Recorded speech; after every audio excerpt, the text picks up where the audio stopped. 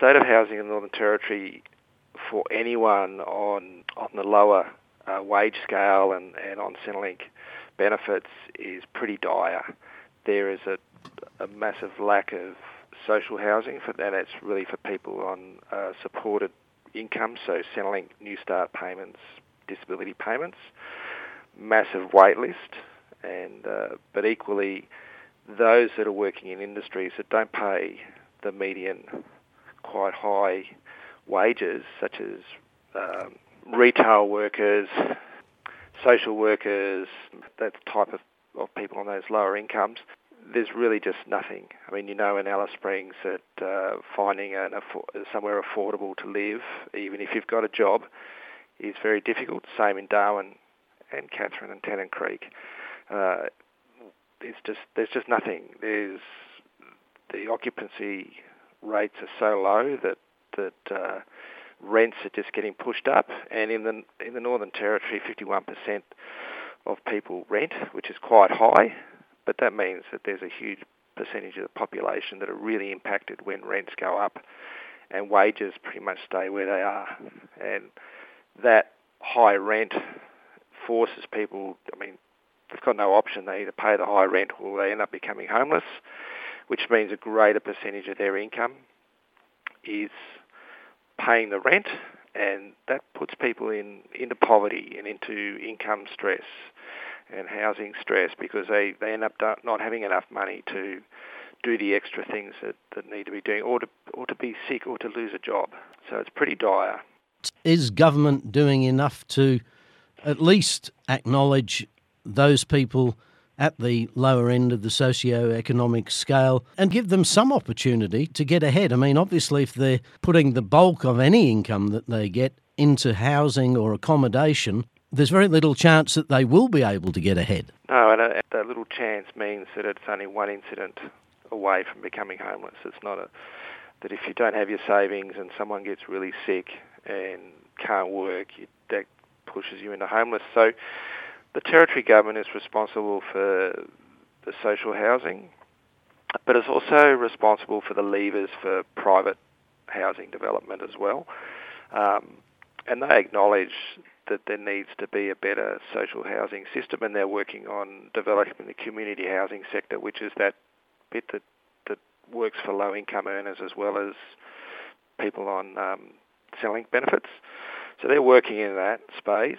NT Shelter would like a lot more social housing built, because if we're short 9,000 houses, that means a lot of those people are actually also living in the private accommodation. So any relief at any part of the spectrum helps. What the federal government do is they control Centrelink, of course, of which there's a raise the rate campaign that's been going on for a couple of years, and the fact that when the average Joe was being made unemployed by COVID, the government thought it was appropriate to double the level of the JobKeeper or job seeker payment. So that's an acknowledgement that it was too low, and now we've gone back to that low rate again. So that's where the federal government can do some work, but also they provide Commonwealth rent assistance. So rent assistance is available for people on a Centrelink benefit to help subsidise their rent, but it's a one-size-fits-all program. So in Tasmania, where housing is a lot cheaper than the Northern Territory, you get the same amount of subsidy as if you're someone in the Northern Territory, and the subsidy is so low that for a family of 2 with 3 kids on Centrelink payments, even getting the full Commonwealth rent assistance benefit still means, probably today, if you looked at the real estate ads, would still mean that they're paying well over 40% of their income as rent, which is really unacceptable, because that means kids miss out on other things. Families miss out on good, healthy meals because it's expensive. Kids miss out on new school uniforms. not, a lot of kids don't need them up here, but kids don't go on excursions because there's just no money. And so we're also calling for the Commonwealth rent assistance to be looked at because building houses takes a long time, so we need to do something straight away. And the Commonwealth rent assistance, which gets indexed every 6 months based on the CPI, and in reality that means that it's gone up over the last couple of years by about 3.5%, yet rents have increased by 32%. So it's just not keeping up. For those forced out of the rental market, what else is out there for them? I mean, obviously the pressure on providers, church groups, other groups who try and help, the pressure continues to grow on them.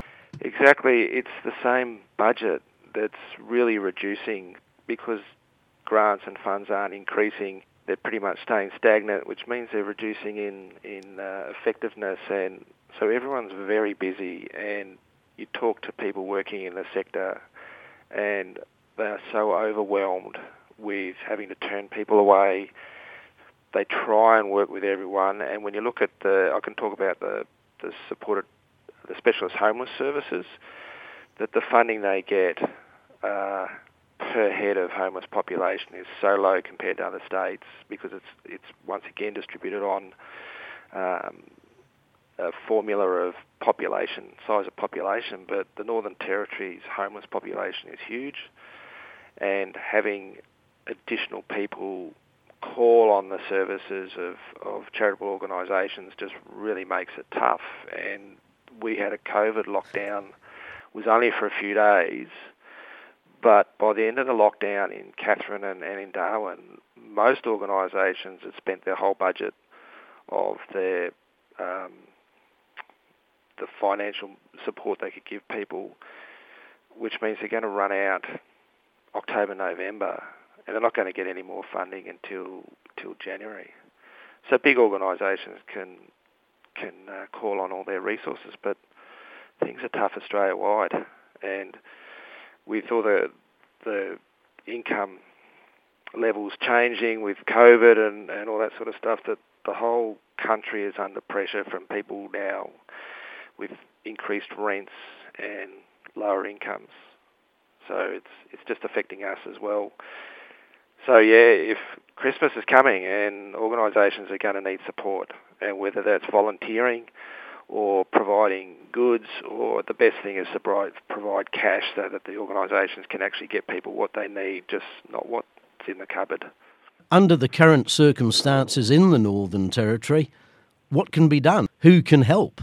Well, I think the federal government's got to start looking at what they can do, and what they can do is make income support, so the Centrelink payments, more appropriately set, so they're not placing people in poverty.